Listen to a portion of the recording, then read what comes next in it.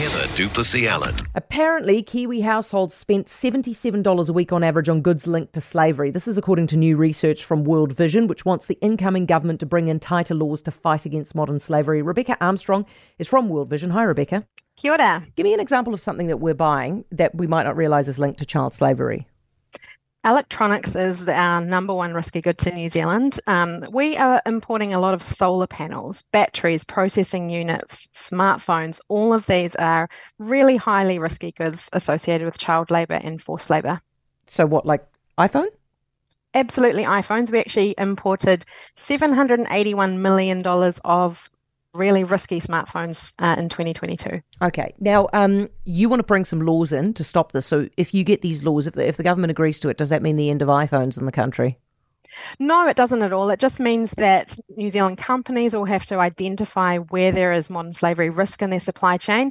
And we would like the government to introduce due diligence legislation, which means that then companies have to identify and mitigate the risks of modern slavery. So it'll mean that companies have to understand where risks in their supply chain are and then put processes in place to make sure that they're not exacerbating or, exploiting people in those supply chains. But would the law that you want require them to actually stop the child slavery? Well, the law that's currently been proposed is just a disclosure law, which means literally you just have to say what is in your supply chain.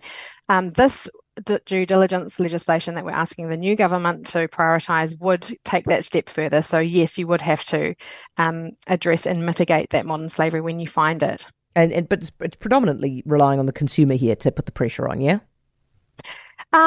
Yeah, I think consumers are really important, but I think companies are really important too. New Zealand companies should be actively carrying out this kind of due diligence already, especially if they're trading internationally or if they are dealing in risky goods that are outlined in this report, for example. By the way, also, Rebekah, what do you mean by child slavery? The definition in this report is any child under the age of 15 who is working, and also the worst forms of child labour. So it's when a child's livelihood is affected through hazardous work, dangerous work, and it's impacting their ability to live a full, thriving life. Rebekah, thank you very much. Appreciate it. Rebekah Armstrong, World Vision's Head of Advocacy and Justice. For more from Heather Duplessis Allen Drive, listen live to News Talk ZB from 4 p.m. weekdays or follow the podcast on iHeartRadio.